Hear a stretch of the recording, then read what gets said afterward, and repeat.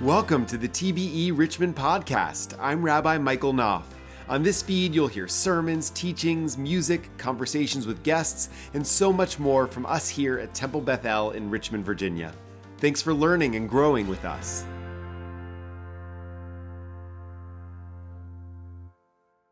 We're going to switch gears to study a little bit of the Torah portion for this week, Parashat Bo, which begins in Exodus chapter 10. Gary chanted for us beginning in chapter 11, where we encounter the 10th plague, the death of the firstborn in Egypt. But I want to rewind it a little bit and take a look at the 9th plague, which is choshech, or darkness. And you can find that in the Torah portion in Exodus chapter 10, beginning with verse 21. We read that Vayomer Adonai el Moshe, God spoke to Moses, Neteh yadcha al hashamayim, hold out your arm toward the sky, that there may be darkness upon the land of Egypt. V'yihi choshech al eretz Mitzrayim, vayamesh choshech, and it will be a darkness that can be touched, that can be felt. The commentators say they're a substantive darkness. V'yet Moshe yado al hashamayim, and Moses held out his arm toward the sky. V'hi choshech afela, and thick darkness descended. B'chol eretz Mitzrayim, over all the land of Egypt. Shloshet yamim, for 3 days. Lo ra'u ish et achiv. One person could not see his or her brother or sister.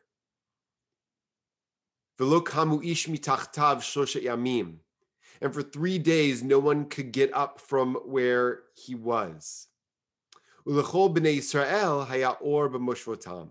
But all of the children of Israel enjoyed light in their dwellings. V'yikra Paro el Moshe vayomer lechu ivdu et Adonai. Pharaoh called Moses and said, "Go, worship God. Rak tzonchem uvkarchem yutzag, gam tapchem yelech imachem. I'll let your children go with you, but you must leave all of your flocks and herds behind." Vayomer Moshe, Moses said, "Gam ata titen biadinu zvachim ve'olot." You yourself must provide us with sacrifices and burnt offerings to offer up before to the Lord our God. V'asinu l'Adonai Eloheinu. V'gam miknenu yelech imanu. Our livestock too will go with us. Lo tisher parsa, not a hoof will remain behind. Ki mimenu nikach, because we must select from it, la'avod et Adonai Eloheinu, to worship the Lord our God. V'anachnu lo neda ma na'avod et Adonai ad bonu shama, and we won't know what we'll need to worship God until we get there. V'yechazek Adonai et lev paro v'lo ava l'shalcham. But God stiffened Pharaoh's heart, and he would not agree to let them go. Vayomru lo paro lech ma'alai hishamer lecha al tosef re'ot panai. Pharaoh said to him, "Go from me, and be careful not to see my face again. Ki biyom rotcha panai tamut, because in the day that you see me, you will die." Vayomer Moshe ken dibarta, and Moses said, "You, just as you have spoken. Lo osif od ra'ot panecha. I will never again see your face." So that is a dramatic scene, and it sets up the stage for that 10th and final plague in an already extremely dramatic story. And we have an extraordinary guest here with us this Shabbat to help us talk about this portion and this passage and help us make sense of all of it. Reverend Dr. LaKeisha Cook, who is a justice reform organizer for Virginia Interfaith Center for Public Policy, wonderful organization that many of us are involved in which I'm honored to serve as a board member along with our Rabbi Emeritus, Rabbi Gary Creditor. Reverend Dr. Cook, Keisha, good to see you. Good morning. Good to see you too. Thank you so much for having me this morning. Well, thanks for being here with us. It's really an honor to be able to study and learn with you a little bit this morning. And before we get into the biblical weeds, as it were. I wonder if you would share with us a little bit about your work at VICPP, what you've been working on in this legislative session, and in particular, this past week has been a very important week for the Interfaith Center for Public Policy and its annual work, advocacy work at the General Assembly. Could you tell us what's been going on, what you've been working on? Absolutely. So I'm new with Virginia Interfaith. Just started in September. I came on board to specifically start working on criminal justice system reform. And one priority that we have that we're carrying this legislative session is abolishing the death penalty. It is beyond tragic that the death penalty is even still a policy that we have here in the Commonwealth. And so we know it's beyond time to get that particular policy off the books. And so we've been working really hard, doing advocacy work, organizing all kinds of events and programs and prayer vigils, attempting to draw attention to this very important issue. We started this week. The week started off with a bang on Monday. It was up, the bill was up in the Senate Judiciary Committee. We went into that particular hearing thinking that it would go in our favor. We had done some work talking to the legislators that are on that particular committee. We had people lined up to testify, but when we got in there, Michael, it was amazing how God had worked it. You had at least 10 or 12 people, because it's done virtually, that are there to speak in favor of abolition. And everybody speaking eloquently, they have all their arguments lined up. And then you had like 3 people who were speaking opposing abolition. And so we definitely were in the majority as far as people testifying. And then when the vote happened, all I can say is I'm still riding on the high of the fact that we came out in favor 10-4. There were people who voted in our favor that we didn't know were going to vote the way that they voted. And so we definitely feel God moving in this work. We definitely feel the momentum. So that vote went in our favor. And so we're gearing up for this coming week. The bill moves into Senate Finance and Appropriations on Tuesday. And so yesterday, we saturated the atmosphere with prayer vigils all throughout the Commonwealth, praying for abolition, praying for those who have lost their lives, praying again because we know the death penalty is a descendant of lynching and slavery. So we called attention to that. And we believe that we'll be successful. So it'll go to Senate Finance and Appropriations on Tuesday, a Senate vote on the floor at some point this week, and then the House bill will start being heard also. So we're excited. Yeah, that's so amazing. I mean, who would have thought that that we would be standing on the precipice of that accomplishment in this moment? And it's striking to me as we're looking at this Torah portion that it is a portion that involves a lot of death at God's hands. The death penalty is present in this portion, but I know at least from Jewish tradition that the ancient rabbis, were mindful of the fact that God has the capacity to exact perfect justice, and so maybe in God's hands the death penalty could be appropriate, but in human hands we are fallible, we are flawed, we make mistakes, right? And so the power of life and death in that way should not be in our hands. And so the rabbinic tradition says that a court that executes a person once in every 70 years should be considered a court with blood on its hands. And so that's the value that we as Jews sort of bring to the notion. And then, of course, along with it, like you said, the painful and terrible history of the death penalty in this country, and its inextricable connection to racial injustice and racist violence. So it's really long past due that the state stopped killing people, and especially stopped killing so many innocent people. But I wonder if we could back up a little bit and talk about the section of the portion that I read before, the plague of darkness.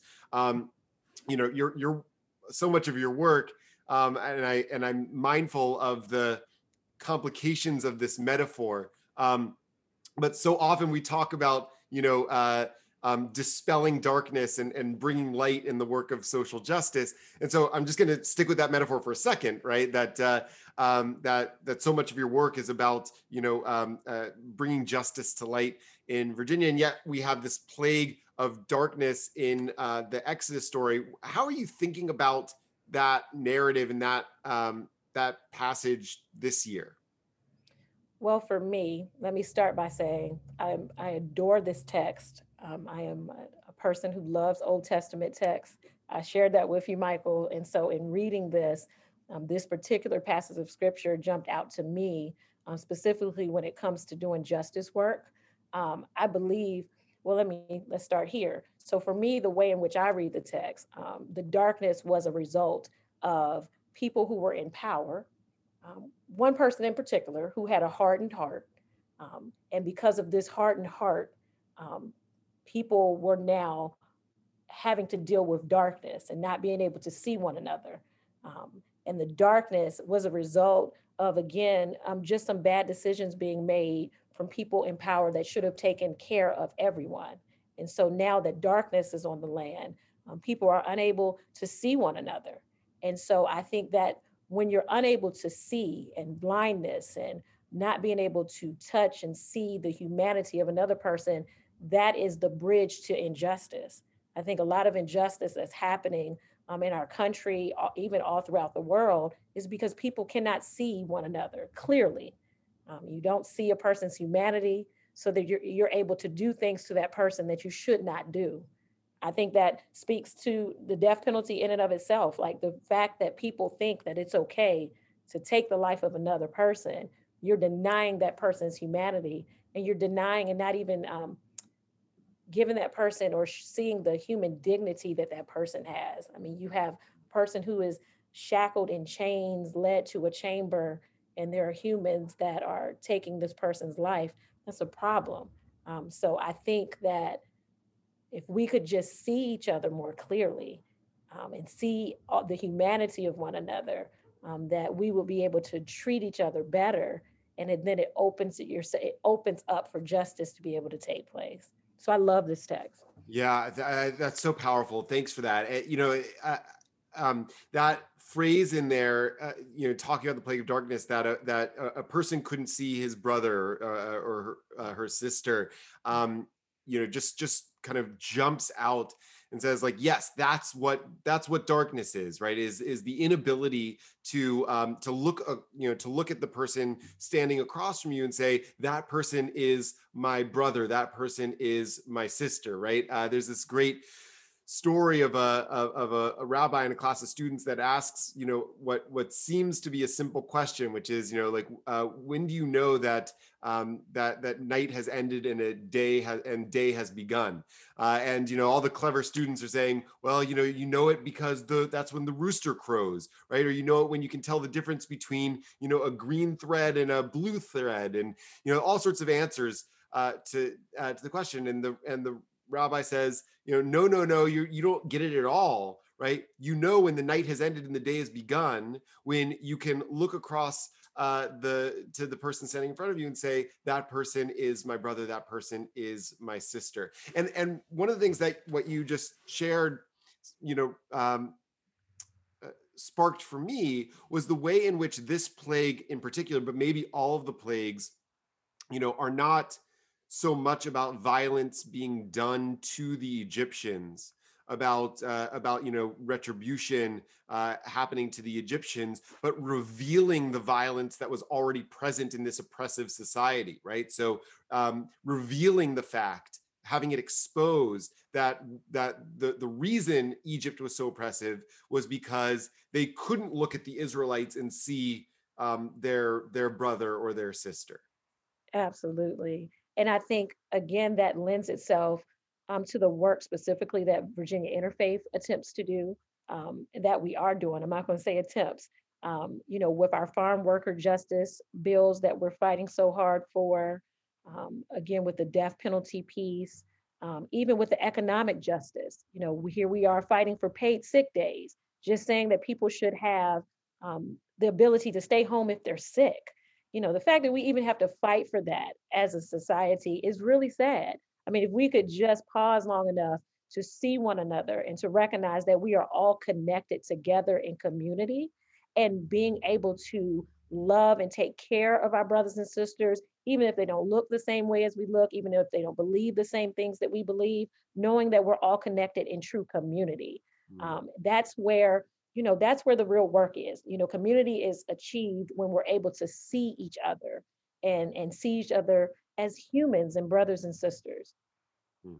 I love that. And, one of the things that also strikes me about this text is that, it points out, it doesn't always for all the plagues, but it points out that this plague didn't impact the Israelites. And the phrase it uses is that the Israelites had light in their dwellings. And so maybe that's the juxtaposition, right? What the Israelites symbolize is the possibility of a counter Egypt, right? Of building a society that is founded on recognizing the shared humanity of all people, the equal worth and dignity, infinite dignity of all people, right? Like you have light in your dwellings when you live that way, when you see the world that way. You have darkness when you can't see other people in the light.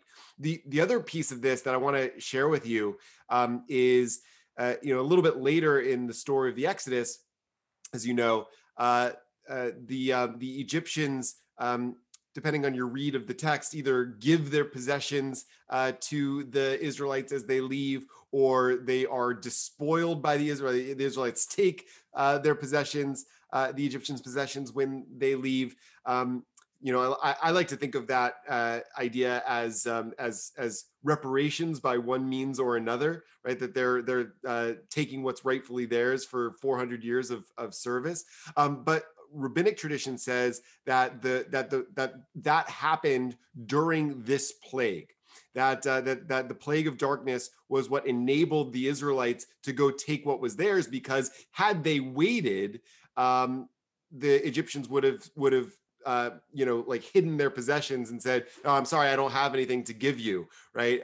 So the Israelites used this opportunity to take what's rightfully theirs. And so, I wonder if you have a thought about that, about the notion that like sometimes you can't, wait for justice to come to you. You have to seize it for yourself. I absolutely 100% agree with that. And I believe that's why, I'm so passionate about the work that I do and the work that Interfaith does. Some things are not going to just be given to you freely. Like you have to be willing to fight for it. And that takes bravery and it takes courage.